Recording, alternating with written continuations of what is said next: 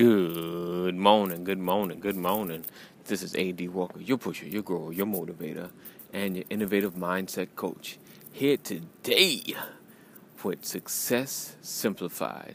Success Simplified, trying to help you understand that you could be successful without all the complicated issues. I didn't say easy, but Success Simplified. Find out more at adwalkerhelps.com. adwalkerhelps.com. All right, let's get into it. All right, today we're talking about focusing on the prize. Focusing on the prize. What is that prize? That prize is your goal, which is significantly part of your destiny. Meaning, whatever you're trying to change in your life, whatever shifts that you're trying to make, you have to be committed to focusing on it and not allowing anything to distract you. Okay, what do you mean? What are you talking about? How does that factor into what I'm trying to accomplish? So, we all have our lives that we go through every day, and we have our goals that we are pushing to achieve, right?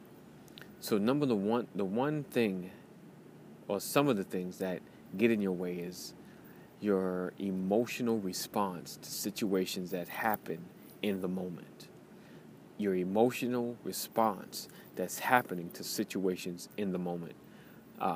It could be as simple as somebody cutting you off, your child doing something crazy in the morning, your wife or spouse saying something off the wall and just catching you off guard. Now, you allowing that to affect the rest of your day. You're allowing that to manipulate your focus towards your goal. Whether it's something that you're trying to accomplish that morning, something you're trying to accomplish in the afternoon or in the evening, we let that thing get in the way. All right. Forgive me. That's like the third time clearing my voice. We have to be able to not allow these temporary emotional issues affect what we're trying to accomplish. Because too many times, one moment can become a lifetime of distraction. One moment can totally alter us getting to where we're trying to get to. So we're focused on our goal, deal with it in the moment, and then keep moving. Because so many times we have an argument in our head that happened 3 hours ago. So you cannot allow those moments to affect your destiny. You cannot allow that bump in the road to stop you from getting to your destiny. So today, I want you to take control of your emotions.